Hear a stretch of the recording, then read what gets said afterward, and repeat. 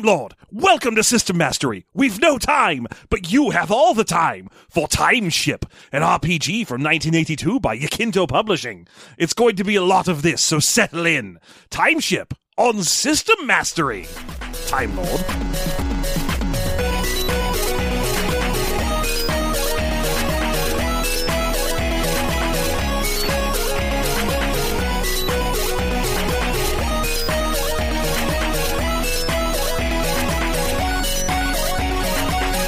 Welcome back to System Mastery, the podcast where we do the stuff that we do. I'm Jeff, that's John, and I found a dumb game. Man, this has been one of those games that we have talked about. Mm-hmm. We've looked for it. Since the beginning, honestly. This has been one of those ones where in like the very first few episodes, we were like, oh man, we gotta find that game where you just travel through time as yourself. So, way to spoil it in the first 30 seconds. We might as well just tell everyone thanks for coming and pitch the Patreon. Oh, I always tell people thanks for coming and then pitch the Patreon. I always say goodnight to guys. Okay, so yeah, this is an older game, and John's right. We've been looking for this one for a long time. Yeah. We recently found that someone, I assume whoever owns Yakinto's rights these days, uploaded the whole thing just as a bare bones PDF to Drive Through RPG. So now you can find it too. Yay! I've been looking for a physical copy for forever with very little success. But it was time to review it anyway, whether or not I had the real pages. And that is why we have a PDF here of Time Ship, a book by a guy named Herbie. Yeah, Herbie Brennan. Herbie Brennan. He's an Irish feller, so imagine all of the accents being like that instead of whatever I was doing. Yeah, I mean, you can do Irish for these, but honestly, it just sounds way better as a pompous Englishman. Yeah, I really kind of, the Paul F. Tompkins, Andrew Lloyd Webber is pretty much the specific line you need to be getting to. Time Lord. This book yells Time Lord at you so often. This book says Time Lord between every paragraph. It says Time Lord the way telegraphs say stop. You're going to need to prepare your journeyers for the adventure. Time Lord! It's like it's afraid you're going to stop paying attention and reading the book. It's like that news for people with ADHD thing that Kevin Nealon used to do. But, so, yeah, you might as well start with the basic premise because it's a wild one. Oh. So the to really boil it down to its barest essence as a game, Time Lord... Or Time Ship, excuse me. The game's called Time Ship. Yes. I'm going to have to re-record the intro now. No, you said Time Ship. I did say, okay, good. Well, then I won't have to re-record the intro. I'll just have to re-record this part. And don't worry, I won't. Oh, you definitely are going to remember this. I won't remember Of all the things you don't remember, this isn't one of them. In Time Ship, you have to have a group. One of you is the Time Lord. The rest of you are the Time Journeyers. And what you do is you play as yourselves, and you have to pretend that a time portal opened at the table in front of you, and you choose to venture in. Yeah. So, there's a lot of in-character stuff that this game does, which is to say, the entire book is written in character as if this is a manuscript found in, like, Egypt near some Dead Sea Scrolls or something. It is an insane mix of tenses in terms of who's writing it at what point. Because the very beginning of the book is written from the point of view of some scientist who was involved in an expedition to find scrolls, the Dead Sea Scrolls, and then finds a special ship and then finds writing in them. But then after that, it dumps right back to the author for a while, also writing in first person, as he expounds on how other role-playing games are terrible. And then it goes right back in. It moves to second person, addressing the person who's the DM. It's a real weird choice, but the fact that everything is written from the point of view of essentially a character that is a professor of ancient Sumerian language and is super, like, the best at, like, old cuneiform. Yes. And so that will be our main voice, except when it is the voice of the translated cuneiform scroll tablet things that they found. Well, it's scrolls, but cuneiform was never done on scrolls, so he's like, someone must have transposed this from tablets to scrolls at some point. This is very unusual, and it also was found very far away from the Fertile Crescent where cuneiform was practiced. It's a real weird choice. It's a humdinger of a head-scratcher, Time Lord. Yeah. I mean, the fact that most of this is like, oh, yeah, the initial excavation of these scrolls was done by some American, and then I'm British, and I am a Professor of cuneiform. doctorology. Yeah, I've got a doctorate in Sumer. Mm-hmm. Yeah, the opening story is, so a guy was involved in part of the Dead Sea Scrolls recovery and had gone back on an expedition to look for additional sites near the Dead Sea because the American who had discovered it in the first place was convinced that they were, while they had found an excellent find, they were done.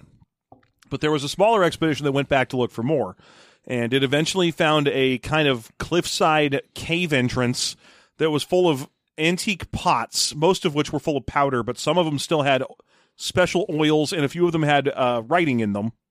And also inside of that room was a time ship.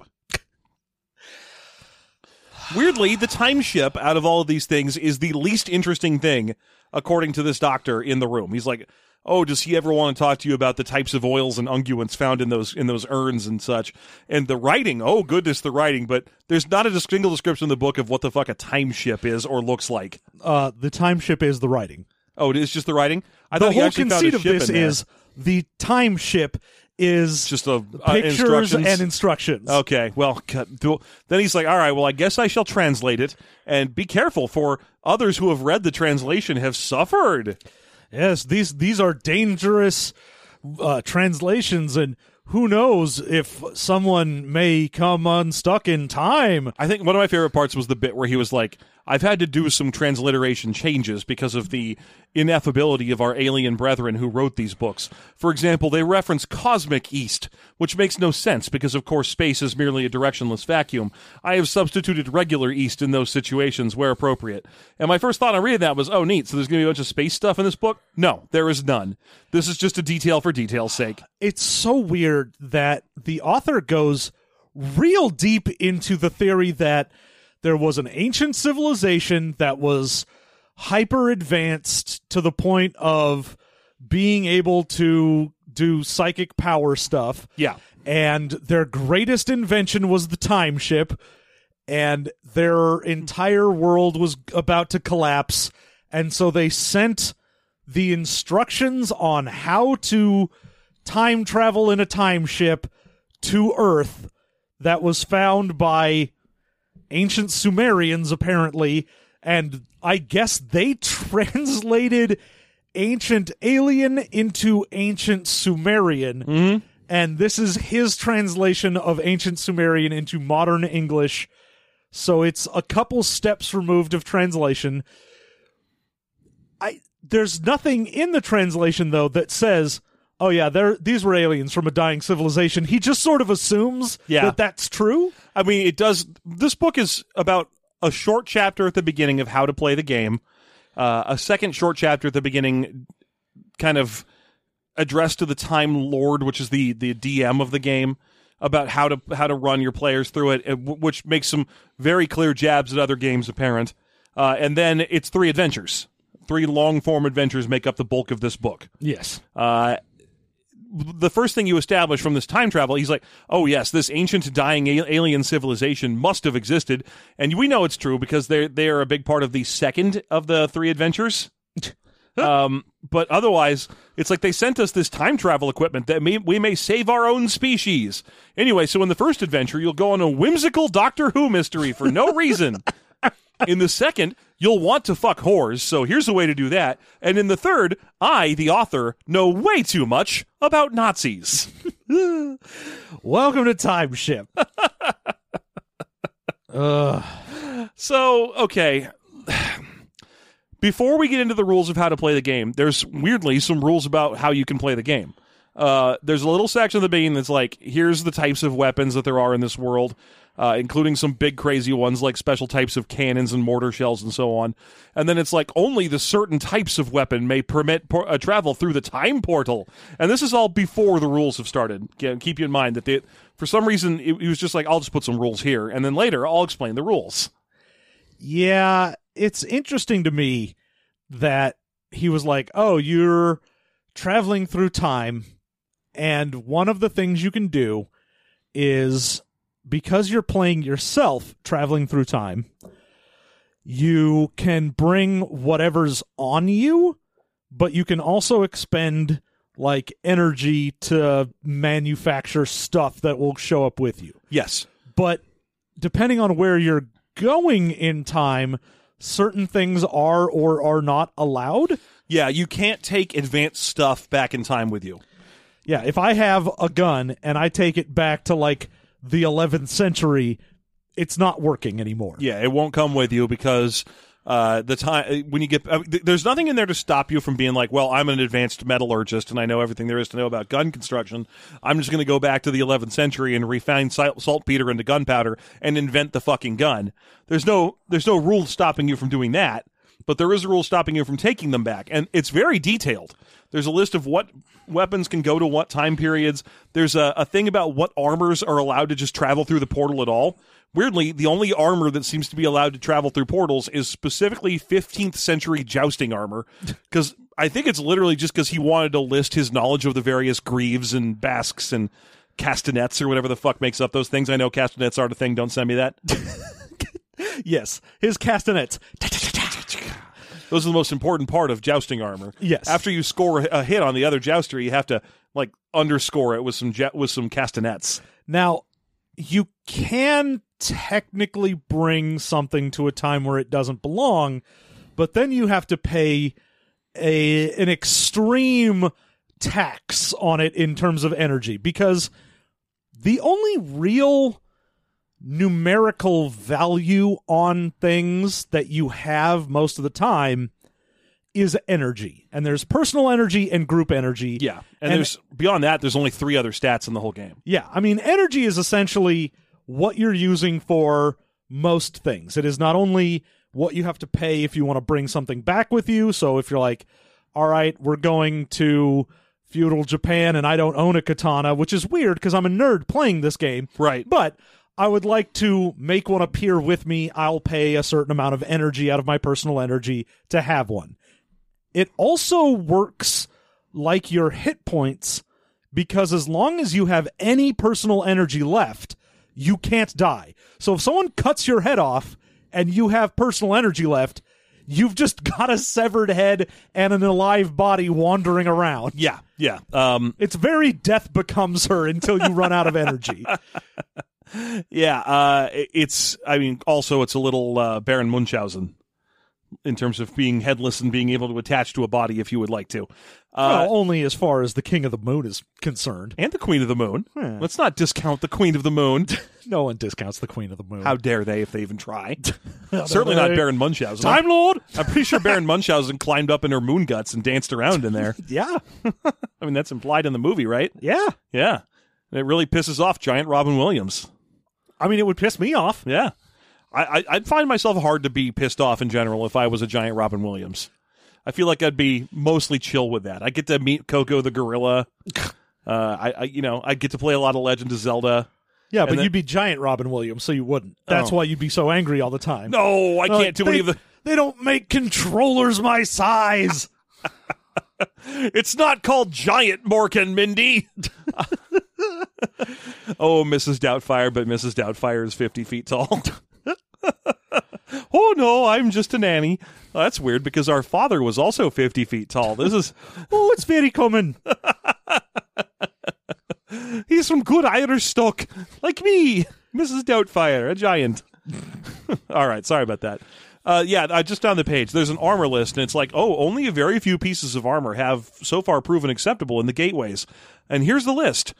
Saxon chainmail, mail tunics, Norman lank mail, hauberks, Solerets, Faldron vambraces, coods and vambraces, So as you can see, he just knew a lot about armor types and was like, "Ooh, this is a great opportunity for me to list them."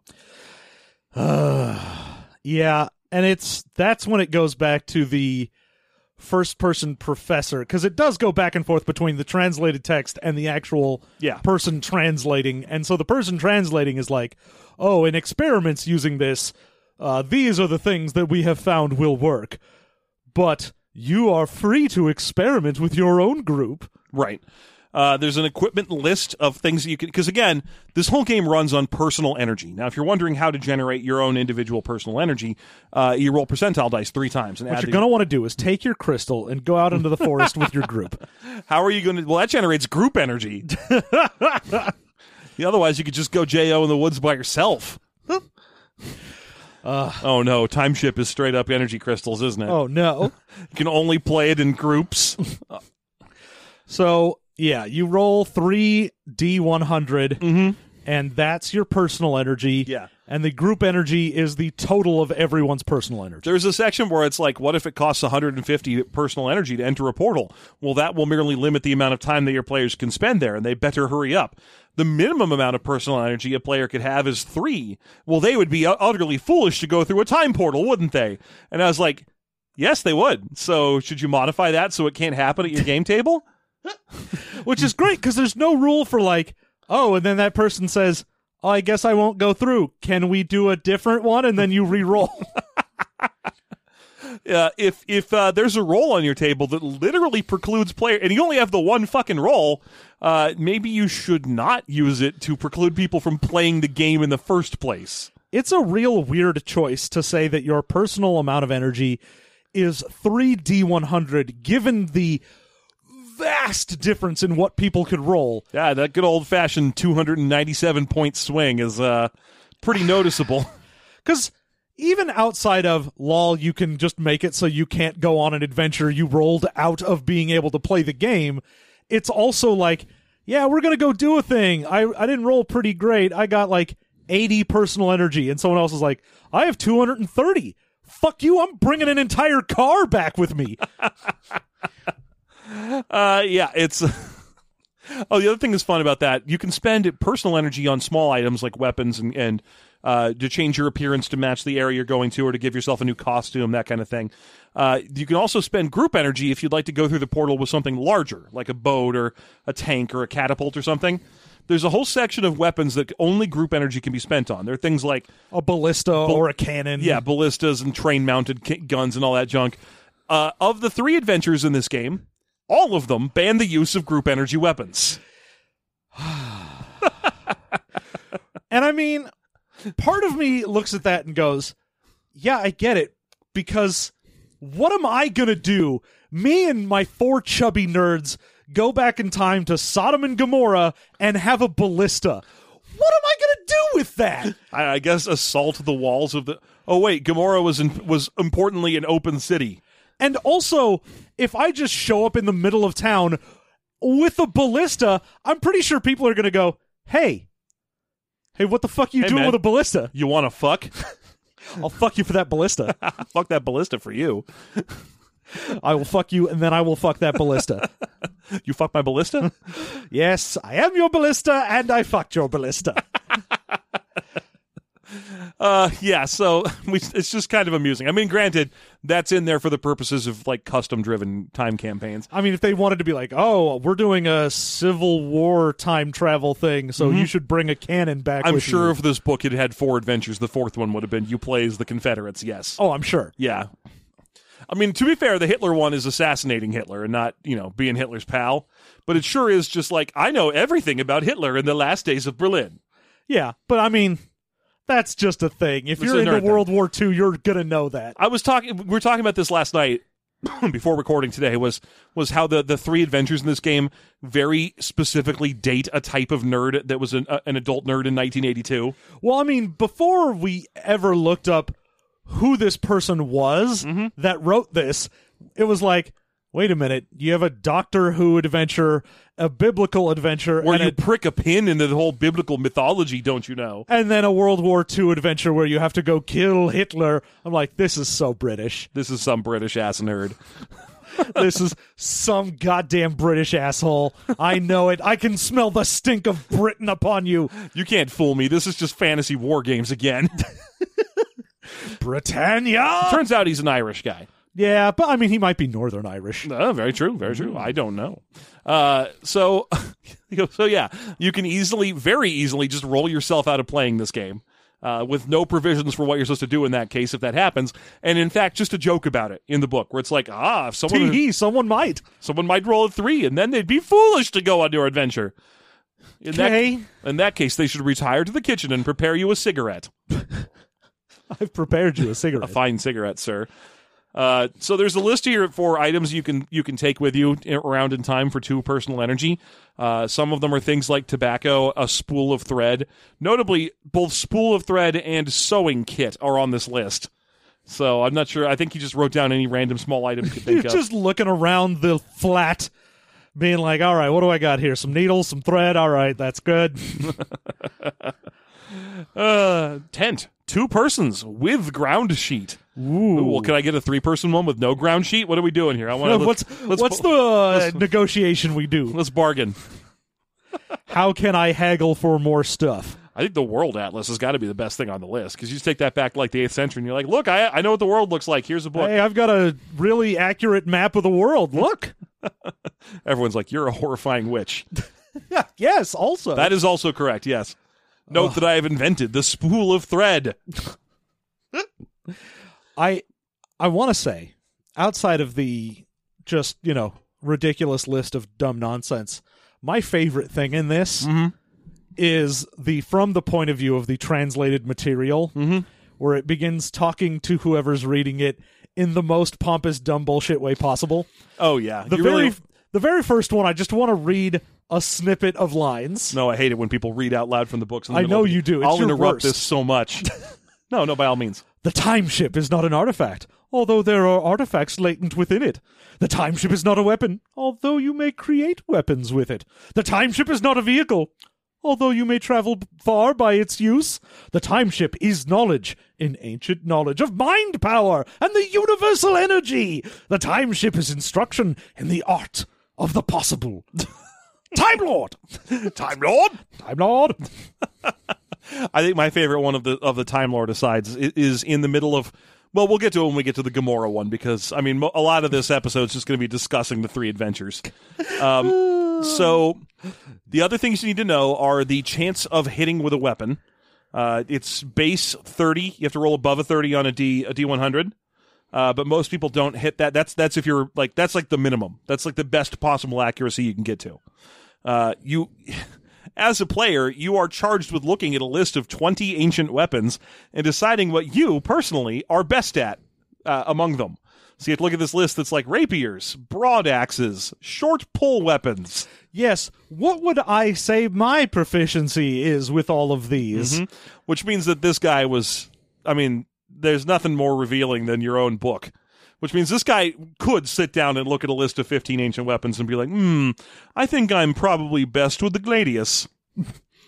The other thing is, there's no skill list because you're playing yourself. Yeah.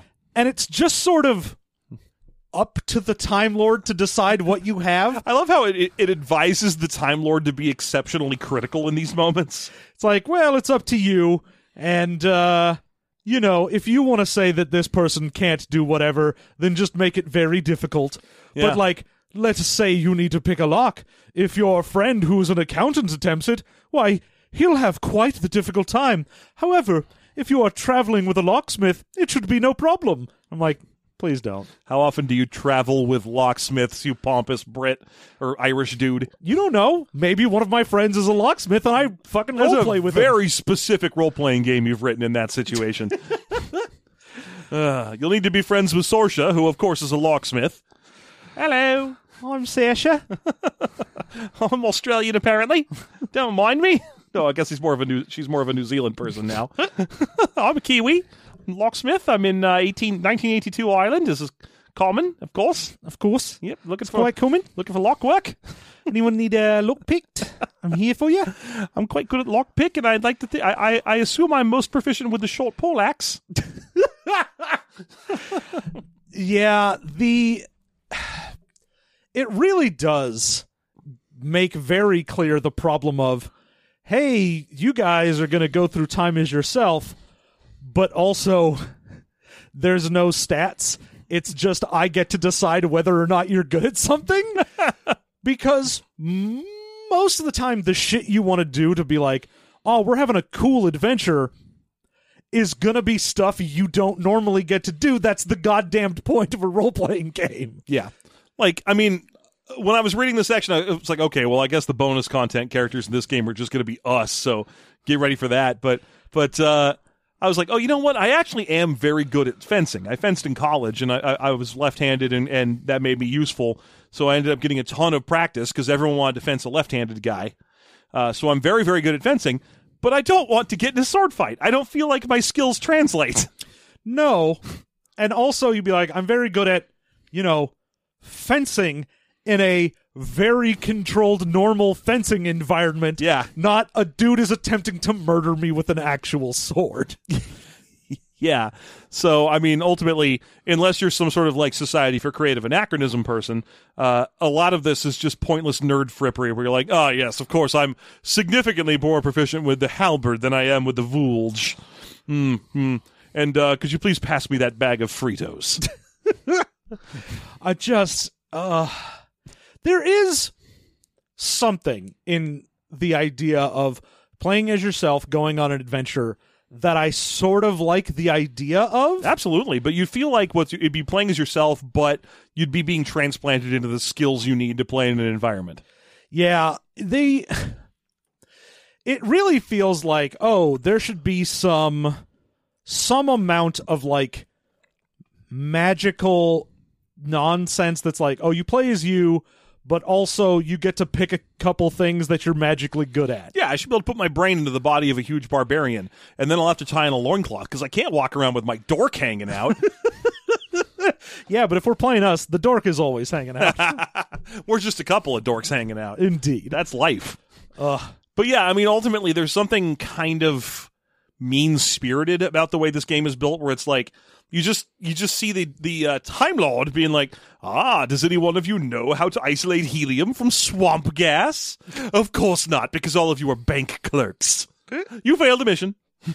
And that means most of the missions in this, in order to work, pretty much universally have to just be weird tourism. Yeah, you just wander around. Like the first sample mission in here that's just some Doctor Who bullshit where you're like, oh, you go to the end of time and fucking Little Red Riding Hood is there and so's a Dracula, and you're like, great, let's figure out what the first murder in 300 million years was.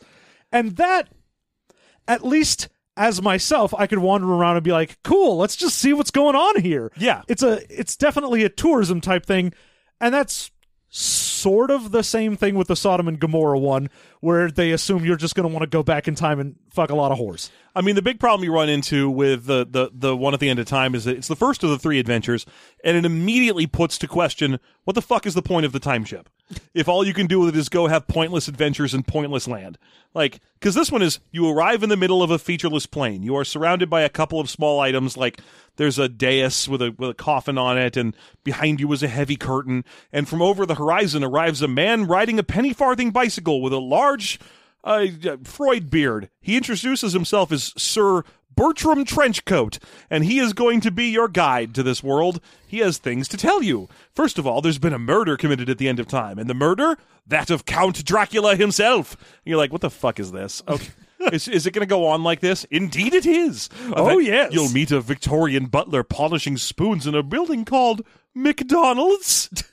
It's some serious shit. And you're like, okay, what does this have to do with how important it was for this alien species to send me this ship so I could learn to travel through time to save ourselves? Oh, it's not. You go to the end of time and some babies that live there that are in charge of everything are testing you. I mean, for their own amusement, there's nothing that you need to pass. I understand at least the general idea being that, like, oh, the time ship is literally just they sent a role-playing game back, and that's all it is. That's all it is. Here, have this role-playing game. But the fact that they're like, you will find a screen, place it before you, none may pass. Like, yeah, I get it. It's a DM screen. None may pass, Time Lord. Okay. I mean, if more than 100 people had ever read this book, I would think this is the kind of thing that would lead to the Satanic Panic, where it's all these like strict rules being delivered with exclamation points in the text. Dare ye not venture be into the realm of the Time Lord, lest he punish thee? Time Lord, be sure to punish them. This is the screen, also known as the screen of conjuration, the screen of power. And you're like, please stop. Please. I can't. This is how I am now. This is just me now. Deal with it, Gary. As I mentioned, one of the other stats you have is your ability to roll or to hit. A third one is speed factor, which is just action advantage, the stat. As a player, you choose what you think your speed factor is, but also have to fudge it a little bit with input from the Time Lord. If you have for every 10 points you have above a speed factor of 50, you get an additional attack every time it's your turn. Yeah. Although it does counterbalance if you're fighting someone who has the same speed as you, then instead of both of you getting 2 attacks on each other, you just zero it out. Yeah. You go down to the lowest possible amount of both. And finally, there's a hit point track that is different from the personal and group energy tracks. So if you... Yeah, it's why you can get your head cut off and still have personal energy. Yes, but if you lose all your personal energy, then you can still start losing hit points and eventually die. But if you had your head cut off and lost all your energy, you're just dead. You're gone. Yeah. You, a person, have died. Blackleaf is dead. Marcy, no! You're dead. You can't speak anymore. Don't do this.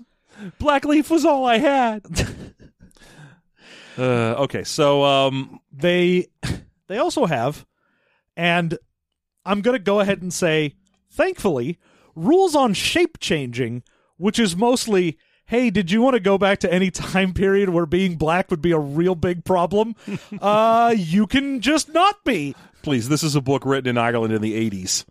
This is black people were not going to be the concern of the writer. I mean, that is basically what it says. Yeah. It's like, there are times when perhaps being who you are wouldn't be the best. Oh, I mean, granted, this is also a book that refers to Jesse Owens as a proud Negro. It really is. It actually says that. That is an actual line from the Hitler Adventure. Oh, part of the joy of digging through trash from the Elden days is that we find it. Yep. Part of the joy of digging through trash is there's trash in there. Yeah. Okay, so yeah, there are rules for shape changing yourself and for changing your clothes. They get bizarrely power scaled. So, for example, if you're like, well, I can't wear my T-shirt and jeans into the 15th century, I shall require a garment. Then you can get like a tunic or a waistcoat for like 3 points. But if you'd like to dress in finery, why, it will cost you 50 personal energy. Yeah, that is the manner of garmenting yourself as a king. It's very weird. And the shape change thing is like, oh, if you're a woman and you went back to a point where it wouldn't be conducive for you to walk around as a woman and have rights, then you can shape change into a man, a nice Aryan man. Oh, yeah. So there's those rules for shape changing and for giving yourself clothes, both of which are also ignored consistently throughout the adventures. There's all these rules for how the people in those time... Well, not the end of time one, because there's no one there that makes any fucking sense. No, the end of time is just everyone is some dumb garbage, so were you. Who cares? Yeah, but the Hitler one is like everyone's shooting at you. Well, what if we came back and shape-changed into Wehrmacht dudes? Yeah, I mean, if I show up and I'm just wearing an SS uniform, why is a fucking German sniper shooting at me? And demanding my papers and shit. What are you fucking talking about? But apparently it's just written here. It's written under the assumption that you would not use these easy shapeshift tools. It's written under the assumption that everyone's a big dumb idiot. Because, also a thirsty idiot. Let's be, because that's what basically the first one is, we assume everyone likes whimsical stupid shit. The second one is everyone likes to say that that they themselves as their character is fucking whores. Look, I made an entire adventure based around if there's any girls there, I want to do them. That's the whole Sodom and Gomorrah adventure. All right, why don't we? Is there anything else? Yes, there's a couple things. Other than that, there is also the idea of getting into an adventure is very easy. Everyone just sits around, and the Time Lord basically has a script that's like, imagine you are on a beach. Yeah. And, art thou prepared? He goes through... Have thy girded thy loins? Yeah, we have. He goes through a whole thing back and forth with them, and then it describes the scenario that they will imagine walking into.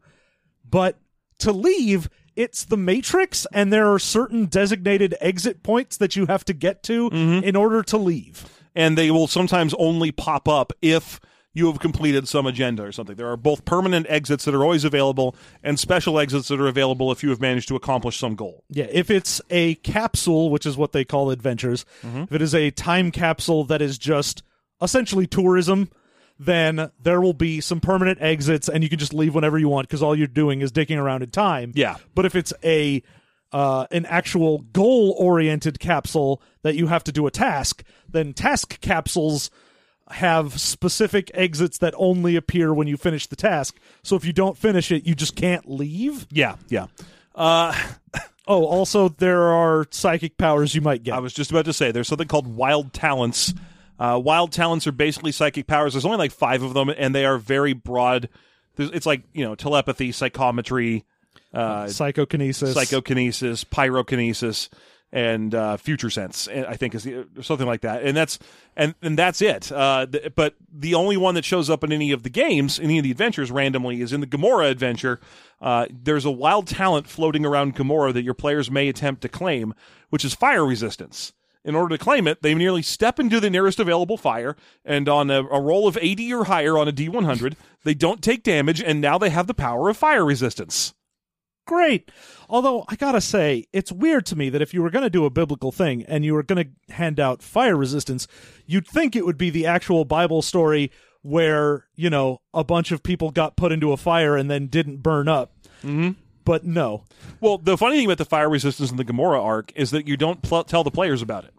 It's just if someone decides, I'm going to go walk into that fire real quick. Hang on, let me just see if I can get ready. I'm going to walk into fire and see what happens. That's literally the point of it. And of course, whenever I see a fire, want to walk into it. Yeah, as yourself, as a player, you're like, fire, A bonfire, you say? I stride into it purposefully. I like the 20% odds of being immune to it, apparently. Also, that sets a really stupid precedent for your game, where even if someone you tripped and fell into fire, and then you made the roll, and now you're immune to fire. At that point, everyone's like, oh shit, that's a thing that can happen? Every adventure, I'm going to be like, shoot me, I want to see if I'm immune to bullets now. Yeah, it's very unusual. One last thing I wanted to mention before we dive into the adventures proper is that this book does have some old-fashioned touches that are just left over because this was an era where stuff from D&D was just assumed. And one of the big ones is mapping.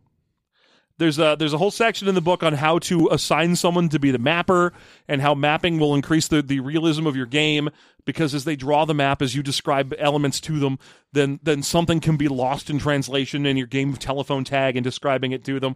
And these lost bits of data will become some of the most fun you can have at the table. But all I can think is none of the adventures are dungeons. Everything is just wandering around like cities and garden paths and... What are you talking about? Like, who's the one guy in the back of your group when you're trying to assassinate Hitler in the Fuhrer bunker, and you're like, all right, so we take a left here? Hang on, let me draw that. Berlin has a left. Yeah, turns out Berlin's got a lot of lefts. Dresden, not so much left. Oh, no, there's not a lot of Dresden left. There's not a lot of Berlin left at this point either. Well, it's August 1945. But yeah, mapping is like a holdover. It doesn't make any fucking sense in these contexts. If you want a map of Berlin, you just stop in a store. Or, be like, hey, before we started this adventure, I brought a map of Berlin, which, man, the fact that this this game is like, hey, you can, because you're playing as yourself, if you actually bring something to the table, you could bring that back with you. Free of personal energy expenditures. It's free if you already have it for real. Yeah. Which means there's a story about this person going to run the Kill Hitler game, and someone showed up in like a World War I gas mask and like They had a cavalry saber. a saber and whatnot, and they're like, ooh, I want to bring this with me. And he was like, oh, how very clever of you. How enterprising and creative that you have some gross World War memorabilia. I mean, I was really waiting for him to say, like, and then my player showed up in a full SS uniform, and I was like, ooh, please leave. Except he wouldn't say that. He'd be like, ooh, capital. Oh, my, look at you. He wouldn't say capital because he's Irish. He'd say, I don't know, Oh, that's grand. grand. Yeah. So yeah, if you show up with it in real life, then you can walk back in the game with it. But luckily, you're not supposed to tell your players what adventures they're going on. I mean, the thing is, for that example, he was like, yeah, and I told him we were going to Yeah. go do this. He made a point of telling them in that situation. All right, you want to talk about the 3 adventures in greater detail? No, but sure. That's all that's left. The first adventure is the murder at the end of time. And as I mentioned earlier, you are teleported to a mostly featureless plane when a goofball and a penny farthing named Bertram Trenchcoat shows up to talk to you. Believe me, he is not a Monty Python character. Very much not. He wants to know if you've seen his fish. Oh, where did his fishy go? It doesn't matter why he is dressed as a tiger. Has he got my leg? We have the same rule. We've done it twice, and we have 2 children.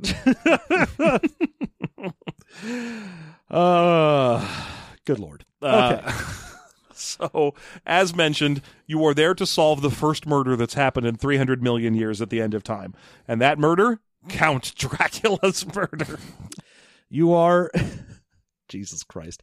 You are contained within a force field, and Bertram's not going to tell you anything outside of it. No. Because I haven't thought of anything outside of my dumb, goofy adventure. Yeah, so he just doesn't say shit if he doesn't. He's like, oh, I'm sorry, I'm not at liberty to say anything. If you open the casket, sure enough, there's a dead Dracula in there with a stake through his heart. But if you close the casket and walk away from it, then he just comes back to life and follows you around. He's not mean, and he's not really a very Dracula kind of guy. He's just very interested in his own murder and talks to you at great length about it. If you do, this is the funny thing to me, is you meet a million non-combatants when you're making your way through these games. Like in the Gomorrah one, it's a bunch of like, lepers and prostitutes. In the in this one, it's a bunch of like random historical figures and Victorian butlers and what have you. All of them have their combat stats, and they're like, should you attack this baby you find in the woods? Like, why would you do that? But why? Oh, look, we found Little Red Riding Orphan Annie Oakley. Mm-hmm. Okay, great. Yay! She doesn't even know her own age. Okay. Time Lord. She's approximately 14. Time Lord. There's a mechanical parrot you can encounter in the woods. If you wind him up, he announces the butler done it over and over again. So you wander around the woods from this featureless plane, probably with Dracula following you. And if you attack Dracula, he gets mad and fights you, but then when you kill him, he wakes up again not mad and follows you around talking about his murder from before you murdered him. Eventually, it's revealed you find Little Red Riding Orphan Annie Oakley, and she has a gun with bullets in it, which you can take from her, or she'll fight with it, and she is very, very accurate. Yeah. She's absolutely the most accurate you can be. Oh, yeah. She'll murder you. Yeah. She is hanging around 2 babies that she found in the woods, as far as she is aware. All she remembers is having found these babies. The babies, of course, are actually the murderers. They are the last 2 humans at the end of time. They have infinite power, and they have chosen to look like babies for the purpose of not appearing like suspicious parties in the storyline. Beyond them, you can find a McDonald's with a Victorian butler in it, who was transported here specifically to polish spoons in a McDonald's. Yeah, you can find Giuseppe Caglione, a mafia don. Mm-hmm. But eventually, you just have to accuse the babies of doing it, and then they're like, okay. Yeah, you got us. We're murder babies. We're end-of-time murder babies. And Have you ever seen a Star Trek? It's us. Yeah, and Bertram Trenchcoat is a robot we built to talk to you, and everything else is just goofy shit we put at the end of time because we're bored. Yeah, we read all of these books, Dracula and Little Red Riding Hood and Sleeping Beauty and all of these dumb nonsense things, and we just wanted to make a stupid, dumb game out of it. I love their story for how these babies came into doing what they're doing. It's like, oh, the only thing left that's of any interest in the far, far, far future of Earth is, archaeology. And these two recently uncovered the library at Cambridge. Time Lord. And I'm like, bullshit, it's 300 million years in the future. Those books are nothing. Yeah. But apparently they're like, oh no, everything was very well preserved. And we read these books, and then we made an application to the Time Travelers Guild so that they would put our stupid bullshit adventure as a capsule that people would go to. They're literally just running a murder mystery dinner theater at the end of time. It's so weird. It's just completely pointless. You learn at the end of this adventure about a mechanic that didn't seem to have been introduced during the actual how to play the game mechanic, which is permanent energy. Oh, yeah, there is a bit. It's essentially this game's experience is when you finish games, you can get permanent energy, and that way you add that to whatever your 3D100 roll is. Yeah, because you have to re-roll that at the beginning of each game session, unless you end while you're still time traveling. Permanent energy, you gain 1 permanent energy for completing this adventure. If you die during this adventure, you lose 5 permanent energy. Yeah. That's going to be consistent. I think the only one where it's not more punishing to die than, or where the death penalty doesn't vastly outweigh the winning is the World War II one, because you're getting shot at a lot. Yeah. I mean, it's very likely that some fucking German is going to shoot you. Yeah. But even with that, they're like, oh, if you deduct 5 points of permanent energy and didn't have any permanent energy, you're just -5 energy now. Yeah. And you can try and work that off, but now whatever you roll is -5. Mm-hmm. So the very first adventure has a hugely punishing XP mechanic built into the end of it. When that's over with, it's time to start the adventure into Gomorrah. If I am a pilgrim to Gomorrah, then I am a pilgrim to Gomorrah. But judge me not, lest ye also have tasted the blade of ecstasy that is the nacho chip. The problem I have right now is, if someone were to play this game with me and be like, all right, we are going to do the destruction of Gomorrah, I'd be like, I bring nachos with me. I brought nachos. I have nachos. And I'd be like, disgrace that chair no longer, Nacho Judas. I boo the nacho. I boo the nacho as his father. Such is my love for Wales that I must accept your hideous challenge. That's the best comic strip on the internet. That's a good bit of Achewood. Mm-hmm. Okay, so in the Sodom or the Gomorrah challenge, you are teleported to Gomorrah. The time passage that takes you there instructs you that there is a bomb somewhere in Gomorrah, or some sort of device at least, that will level it and destroy the entire city the day that you arrive. And it is not really up to you whether or not you want to solve this problem. It's just a problem that you are aware of. Otherwise, you're just sort of wandering Gomorrah, looking around during the period of greatest sin. I mean, why would you go to Gomorrah during any other time? I mean, the whole thing is the players are supposed to want to figure out what actually destroyed Gomorrah, because they're like, oh, there's many different scholarly beliefs that perhaps it was gas deposits exploded, or a massive earthquake, or maybe a flood, or whatever. And they're like, okay, so this whole thing is to go back and find out what really happened. And so in this one, it really is much more of this is a tourism thing. I just want to go back, see a bunch of dorks and titties hanging out, and figure out a dumb mystery about why Gomorrah got blown up. Now, this guy's got a very Professor Brothers view of what Gomorrah was like. So he does even weirder move. He danced and capered and... You may not fuck my strange guests, but I have 2 virgin daughters. Do whatever you want to them. Really, just go nuts. He packed his rocks and the bowls and bits of leather. Yeah, footbaths. So, lots of old cartoon references today. There's a lot of references here, and it's fine. So, effectively, he does write a little bit about what Gomorrah was like at the time. It's a walled city, but it's an open walled city. There's a gate that's always open, so people come and go as they please.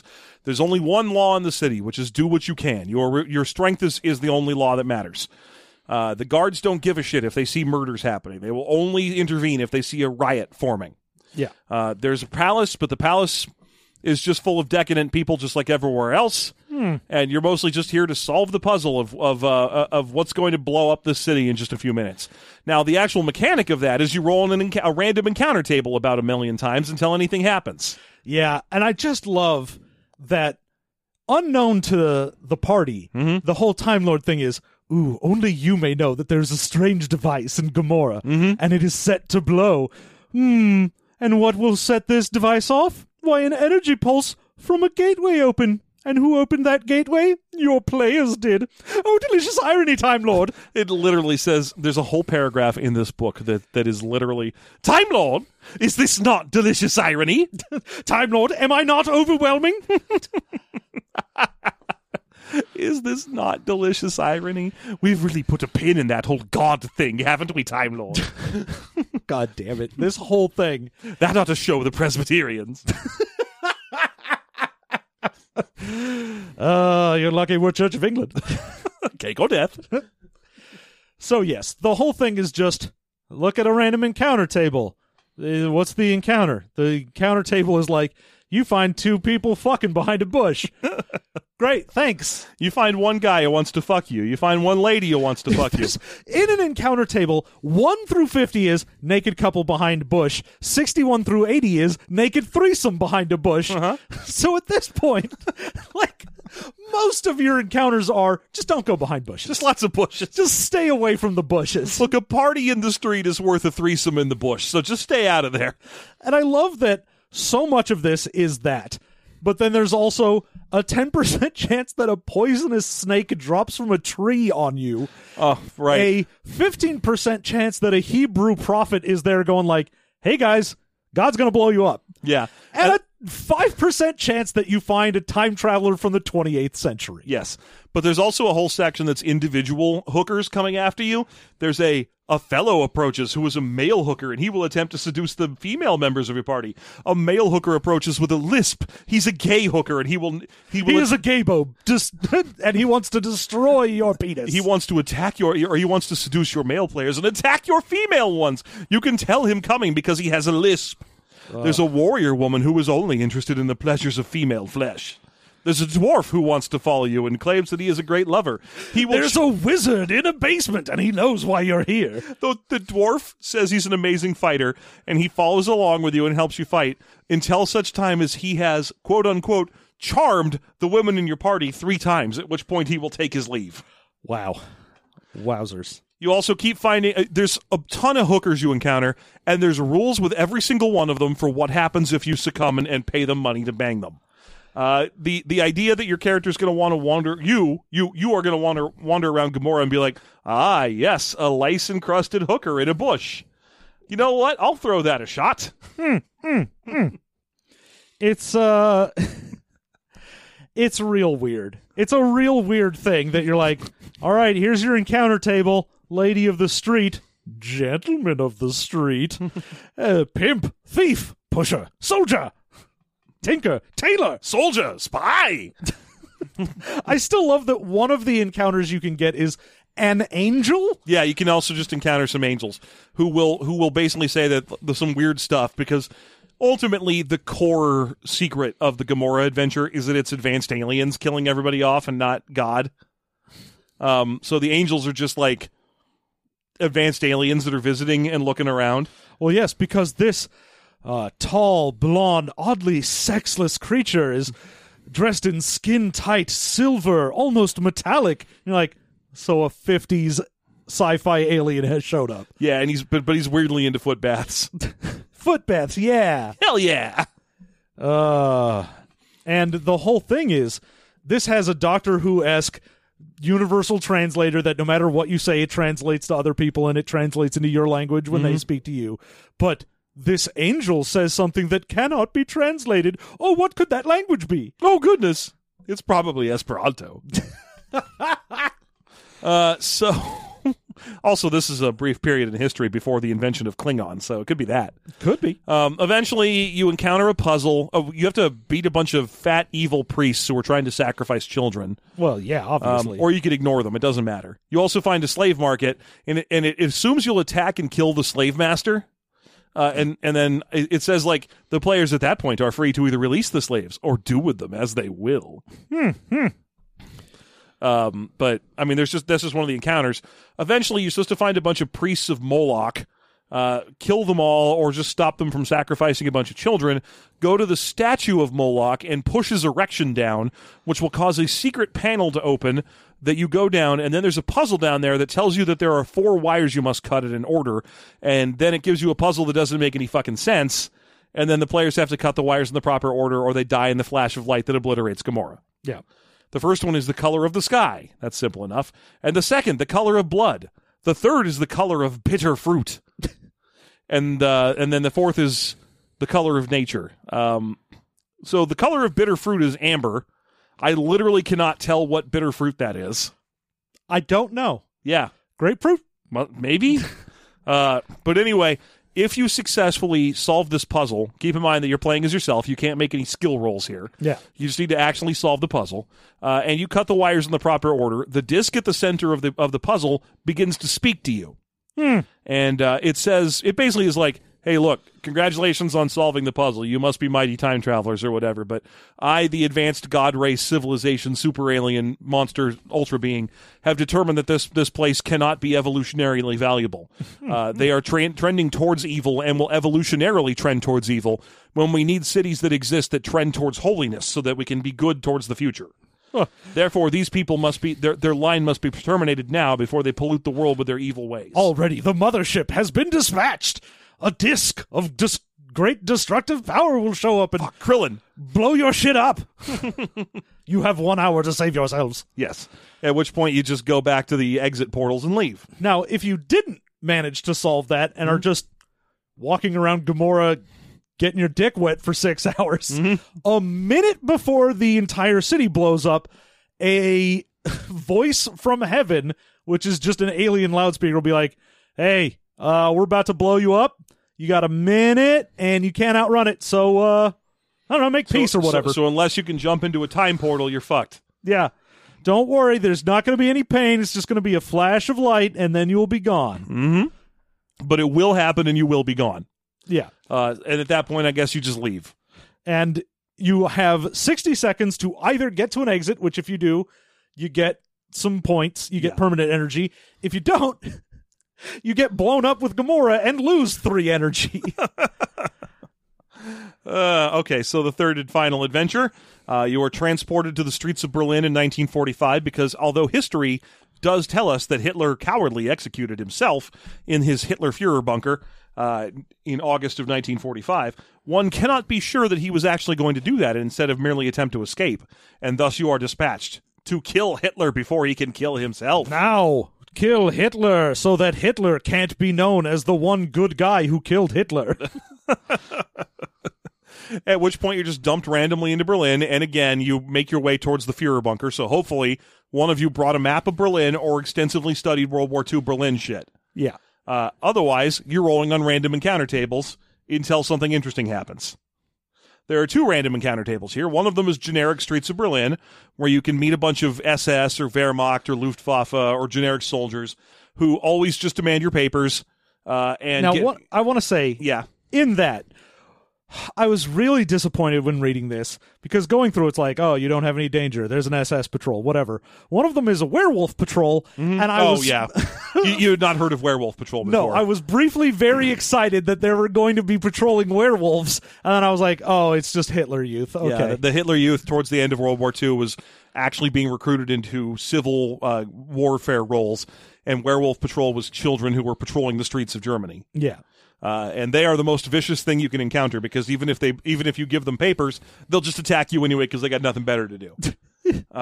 So yeah, you can meet a bunch of different like Hitler folk, like various German soldiers from that era, including one of them is just a sniper in a nearby a German sniper in a nearby bell tower opens fire. Yep. Not like, oh, if one of your characters is wearing like a t-shirt and jeans, he'll be like, American, Yeah. and try to kill them. No, he just shoots at anyone. He shoots it. You could all be in SS uniforms, and he still opens fire. And he's hard to get rid of because it's really hard to hit him. Yeah, he's a fucking sniper in some tower somewhere. What are you going to do? Yeah, exactly. So that's just some bullshit. But eventually you get to roll on the second encounter table, which is I found the Sturmenführer whatever, the bunker that Hitler's in. And now I get to roll on the table of important Nazis that were present at the end of World War II. Yep.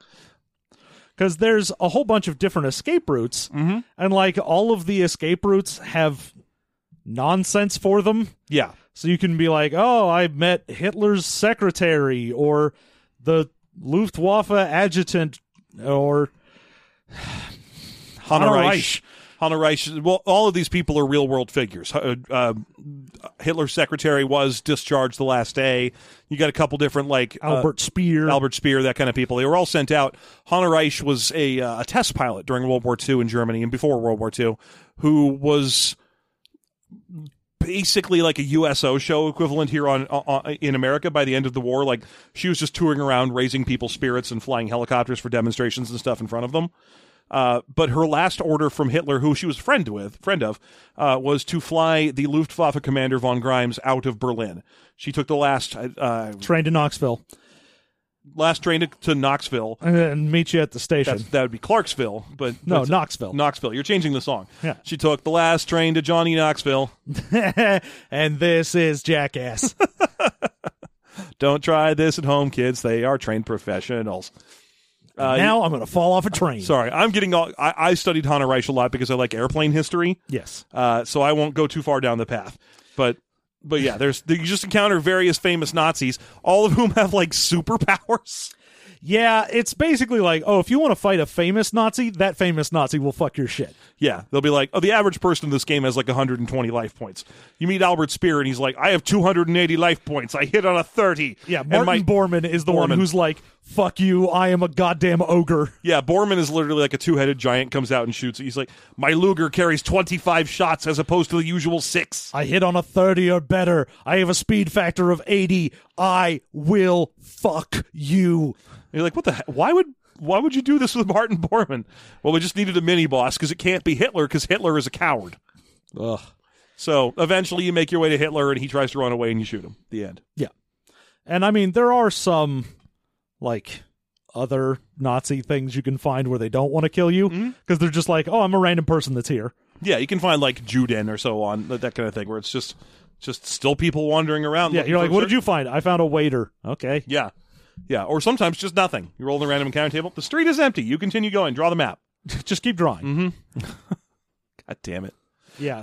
So John, if I may, now that we've pretty much wrapped up the 3 adventures, yes. I made a mistake because I wanted to see where this guy was from so I could determine how to properly pronounce Time Lord. And I found the Wikipedia article about this book. And I know we don't normally do any research, and I didn't do any real research here, but I did look to discover that there were reviews of this book written in like 1983 and 1984. There were reviews written in like Dragon Magazine and other nerd publications of the era. You know, respected nerd publications of opinion. Okay, so in the December 1983 edition of Dragon, issue number 80, Ken Rolston was guardedly enthusiastic about Timeship. He admired the simplification of the rule system and the ambitious nature of a game that attempted to cover all of past and future time. Because obviously that's what this game does. Yes, obviously. Yeah. However, he found the humorous tone in the rulebook irritatingly cute and self-indulgent. Hey, same. Hey, samesies, absolutely. And the rules of play themselves are difficult to read and reference because of the idiosyncratic style. Hey, what do you know? That is correct. Rolston thought the first scenario, Murder at the End of Time, was silly. However, he found the third scenario, set in wartime Berlin, to be the most detailed and credible, though he did fault writer Herbie Brennan for not including a bibliography of references about wartime Berlin that a game master could use to flesh out the details. In the August 1984 edition of Space Gamer, issue number 70, William Barton had the exact same complaint. Not enough Nazi stuff in the Nazi adventure. Please add more Nazis. Thanks, and I hate it. So, just in case you were curious as to what people at the time thought of this book, it was mostly more Nazis, please? Well, yeah, because the other ones, they're like, oh, but The adventure at the end of time is some Doctor Who made up bullshit. Yeah, it's and completely the Sodom ridiculous. and Gomorrah one is just a story from the Bible. Whereas I am a nerd, which means I know about World War II, and I want to impress people with how much I know. Absolutely. One of my very favorite things to do is to go into chat rooms and be like, hey, guys, who knows anything about World War II history? Oh, well. What kind of history are we talking here? It's a very complicated subject. One thing you have to understand about Russian troop distributions, and I'm already out of the chat room. I've left. I just wanted to ruin it for other people. I just wanted to throw a bomb into the room and then leave. Some men just want to watch the world burn. So anyway, that is the majority of the game, Time Ship. Yeah. I mean, it does have... It has a character sheet where you have to write down your numbers on things. Yeah, you have to write down like what you think your skills are at the back and also what weapons you're good at. Yeah, it has like what do you think your ability in various hand-to-hand to hit things are? Be honest. But I feel like that is just asking for a fight. Because you're like, oh, well, I'm going to be generous to myself and say like, oh, I'll give myself a 60 on... knife/dagger, and then the person running the game has to go, have you ever even attempted to cut someone with a knife? I've seen you try to cut bread and you almost killed yourself. Come on. You could barely put a cucumber on a jammy biscuit. Why would anyone put a cucumber on a jammy biscuit? Well, we're British. You're not British at all. We're British and we hate good things. It'll taste like terrible nonsense. I do appreciate the character sheet because it notably just the very first entry on it is hand-to-hand fists. Because why would you need to write down anything detailed about your character? It's just you. Yeah. There's not even a section to put your name at the top. Now there's a little area for your energy for the adventure, the group energy. You have a combat reserve energy, which we didn't mention. Yeah. Which is just your basically hit points for combat. That's right. Which are lost as you take damage. Each type of weapon has a damage track on it. All of them do the same damage, but then, or sorry, they all do a D10 of damage, and then they have various amounts that they will add to that D10. Yeah. From +1 to +15 or so.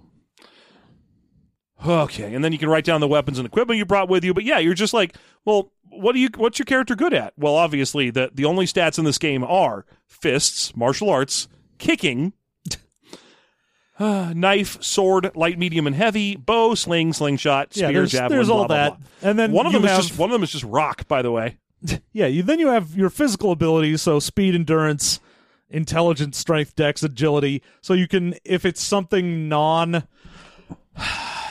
like, are you and I looking at something very at the different? very end? It's the very bottom of the sheet.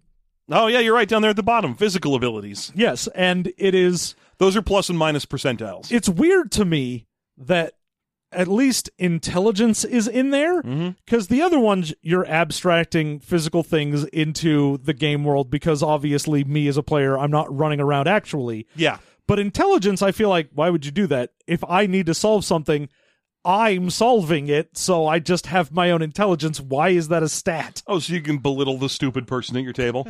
Oh, you seem to have given yourself a 70 in intelligence. I don't think so. Let's be realistic, can we? It's, Who's a Tory? Fuck you guys. I don't even know what party that is. Fuck the Britons. Fuck the lot of them. I was spelling that But with the Irish, you're great. The Irish, you guys are fine. But the Brit, I'm talking about the Britons with an O. The Bretonia. Yeah, screw them. Rue Britannia. But Irish guys, you're all right. Yeah, Irish, great. Good job. Love them. Good job on you. I've been around Ireland. Love it. Everyone there's great. It's smaller than the city in California we live in. But Lord, is it ever a lovely place. I could get from one side of Ireland to the other in about the same time I could drive from here to L.A., but... Good on you. You've got a wonderful enchanted and mini sceptered isle or whatever it is. Many sceptered isle. Yeah, you got a lot of scepters or You something. got so many scepters and not enough snakes. That's what they have on their flag, I think, is it's an Irish dude. And he's just shrugging, and it says, too many scepters, not enough snakes. And he's like falling over because he's carrying too many scepters. Yeah. He's like, if only I was a snake here to help me carry these scepters. Ireland. We're so very jealous of the "Don't Tread on Me" flag. It's got a snake. You guys have so many snakes, you can afford to just chop them into chunks for your flags. No fair. In summation, Ireland.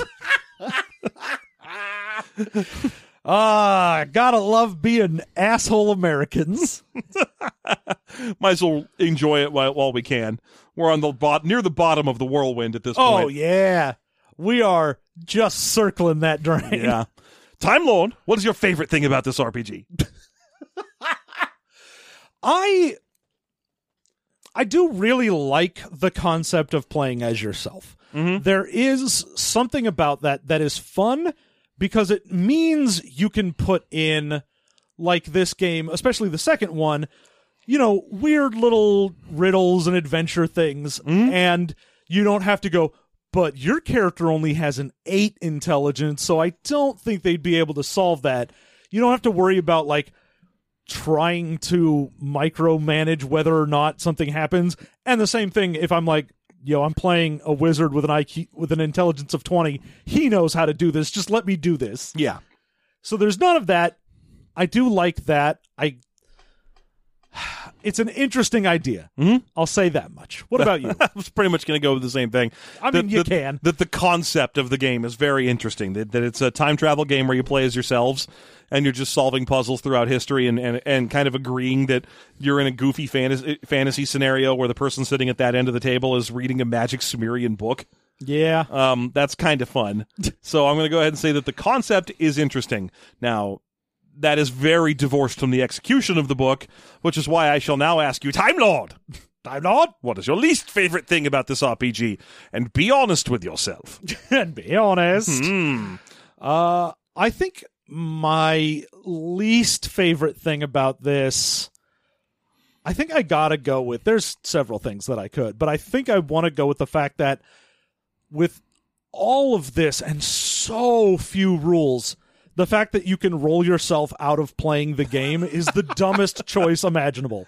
And that the book knows that you can roll yourself out of playing the game and mentions it. Yeah, you'd think instead of going like, oh, it's 3D100, you go, it's 2D100, and everyone starts with a base of 100, so you can do something. Yes. But and really, it should be 200 plus 1D100.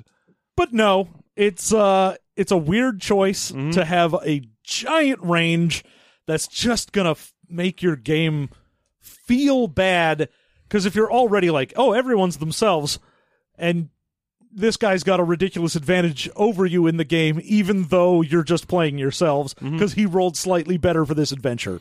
Yes, but he could barely apply a cucumber to a jammy biscuit. Barely.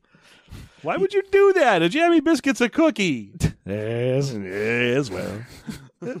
Because of the queen, don't you know? I like that sharp wetness with a jammy biscuit. So yes, I gotta say the rolling for personal energy is the worst decision that this game makes. Okay. What about you? I mean, other than having to hear that description of Jesse Owens. Yes. Or the many numbers of times where it's like, you encounter a leprous hooker. Should you choose to lay with her, throw a percentile die. If you roll above a 25, you have contracted the lice. Ah, the lice. So? What do I give a shit? Do the lice come back in time with me? Or wait, can I just go back to the portal to my own time and just stick my dick through it, shake the lice loose, and then come back? Is that cool? Because otherwise, I'm going to be hanging out here in Gamora. Just keep coming back here. I got every plenty week. of talents of silver, let me assure you. I don't know. I think my least favorite thing in this game, realistically, is the character creation where you have to look at a list of weapons and be like, I am quite proficient in rocks.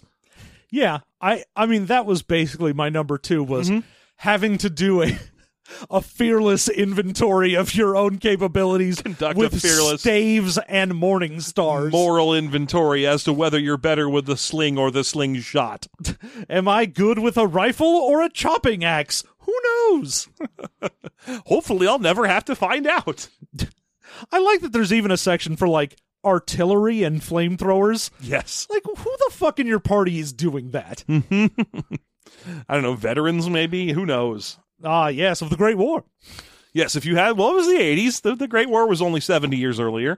You could have guys in their late 80s who were like, I remember fighting the Germans in the Maginot Line. I was 10 at the time.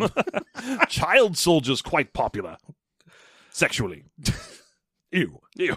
Indeed. That's why they gave me the flamethrower. There you go. Yeah, no, this book is so weird. Hey, Jeff. Yeah. Would you play this game? I think I might be playing it right now. I mean, I am myself. I am in time. And I am constantly traveling forward in time. I'm always time traveling. Hell, I got the time machine right here where I just lie down in it and then I wake up and it's 8 hours in the future. Man, you wake up 8 hours in the future, you're fucking lucky. My time machine only lets me wake up 2 hours in the future, and then I get grumpy and have to get back into it. So yeah, no, I don't think I would actually play this game. It just it's not enough. There's not enough here. Yeah. There's no meat on these bones. Yeah. There's just some guy who's really, really proud of his skewering of religion and his knowledge of late era Nazi Germany. And how much he loves Doctor Who. Yeah. There's just I don't want to play those, I guess. So no. What about you? No, I mean, like you say, there's just not enough of a game here. I could see if there was another edition of this that made it not garbage, that could be sort of fun. But I think the way that this is handled, no, I wouldn't want to play this game. Yeah, no, I'm right there with you. So there you go. It's a double do not play from... It's a double deuce from us. That said, it's very cheap. I got this PDF for $5 on DriveThruRPG. So if you're looking for a weird, wild read, I can strongly recommend finding it and reading it for yourself. Oh, yeah. Now, if you wanted to play a game that is good, you could always go back Descent into Midnight on Kickstarter. Yes, why not do that? That sounds like a wonderful idea. John, tell me more. Well, Descent into Midnight, if you've been listening to our show the past couple times, you know that right now, through March 15th, there's a Kickstarter for Descent into Midnight. It is a rad RPG where you play undersea creatures that they have powers, and it's very hard to describe because you're like, hey, what is this? Oh, I'm playing as a school of fish, and the school of fish have empathic capabilities. Yeah. And also I can see the future. And you're like, okay. No, it's really interesting because the character creation is basically what do you like about the ocean? And then Oh, yeah, you just pick a cool thing that you think is rad. Yeah. And then you get a playbook for it. So personally, I'm a fan of weird creatures from the ocean. I've loved them since I was a kid. They're basically number 2 behind dinosaurs in my brain. So for me to find out that I could play in a game where it's like, well, what weird sea creature do you like? Oh, I'm a huge fan of the nautilus or the paper octopus, which is an octopus species where the females spin a web around themselves made of ceramic that they use to float while they lay their eggs. I'm going to play a weird bobbit worm. Yeah, you can play as a polychaete bobbit worm, and you're like, what are you? Well, I'm a 6-foot-long rainbow worm that lives in the ground and slices fish in half with my mega teeth. Yeah. Hey, what up? It's me, your boy. Yeah. So, I mean, you take something like that, and then you can take that concept and go, well, what would that thing do in a cooperative world where there's a lot of mystic and magic? If there was an actual civilization based under the water, what would that look like? It's a super interesting. I really love it. It's already been pledged over the minimum, so it is happening. You don't have to worry about that. They got that in 18 hours, which fucking grats to them. They did a great job, but they're still unlocking. They've got a ton of stretch goals to do, and it's just, even without that, it's just a game I recommend in general. It's just fun. Oh my gosh, I'm very excited about it, and there's a lot of good levels available there. So yeah, definitely go support it. I believe it ends right around March 15th. March 15th. So definitely get in there and support it before then. Please help us help them. And they're friends of ours. That's why we're doing this. Yeah. So it's just Descent into Midnight on Kickstarter, and go ahead, check them out. They're on Twitter and everything else. They've got a lot of dumb fish puns and other weird facts about the ocean that they are posting all the time. Yeah, absolutely. Oh man, I kind of want to play that game again because it was a lot of fun, and it was super fun, and I want to do more stuff. And I definitely didn't use it to its full potential. I just played as a vampire squid that was an actual vampire. No, when we played, we were definitely doing a goofball version of it. Yeah. Now I'm like, oh, dude, I want to do blanket octopi. I want to do P. gracilis, which is the amphipod that's completely see-through. Like, literally, it's invisible in the water. Yeah. I want to play as one of those and figure out how that works. Man, there's so many fascinating ocean animals. Yeah, I want to play as basically a chain of Christmas lights, because I don't know what that thing is called, but it exists. Oh yeah, it's a type of jellyfish. Yeah, it's a jellyfish that just looks like fucking Christmas lights. You could also, another one that'd be really fun to play is the salp, which is a organism collection that's a bunch of microorganisms that form into basically a big old hula hoop barrel that just swims around the ocean like a big like a barrel, but like 30 feet long. It's great. Yeah, so there's a bunch of nonsense you could do. Oh, absolutely. Now, if you also have some more money to spend and you aren't already, go to our Patreon at patreon.com/systemmastery. Support us. I don't know if we're going to make characters in this because it's just us, but by God, we'll make characters. We'll figure something out. We are going to have bonus content for this, by God, because we do that. That's all we do is we do a lot of other things, actually. But one of the things we always do is we show up with our bonus content up. And that means we got our bonus content up and ready to go. Don't press down on it. There's no secret passage. Oh, it's not a secret, my passage. Donate $1 or give us $1 on Patreon per episode of System Mastery, and you unlock bonus content, usually 2 episodes a month. There are other levels at 2 and 5 that'll unlock yet more shows. Bonus content is us making characters in the game. In this game's case, we may make characters that are us. We may go back into history from before there was a bonus content and make characters in a game we didn't get around to the first time. Indeed. Who knows? You'll find out at the $1 level. That's right. At one thin dollar gets you in our club. The best deal in podcasting there is. Plus, you get access to a bunch of stuff on our Discord. You do. So yeah, go ahead, join us. Join us anywhere on the internet, whether it's Twitter, our Discord, Facebook. You can go ahead and find us on Patreon. We're all over the place. And, of course, our own website, systemmasterypodcast.com. Yeah, or wetandmessy.com. Turns out we own that, too. I'm kidding. We don't own that. Don't go there. Please don't go there. I don't know what's there. I cannot stress this enough. Hold on. We gotta wait until I look up what's at wetandmessy.com. Well, here's the question. Is it wet and or is it wet n? It is wet and. And you need to be 18 or older to enter this site. Yeah. That is indeed us. That's where we are. Yep. Yeah. That is, I guess if you're into like people covered in oil and peanut butter or something, then this is for you. I think you know I am. So, hey, give it a shout out to a random porn site. That's us. That's how we do business. Once again, systemmasterypodcast.com. Thank you so much for listening, and you have a good week.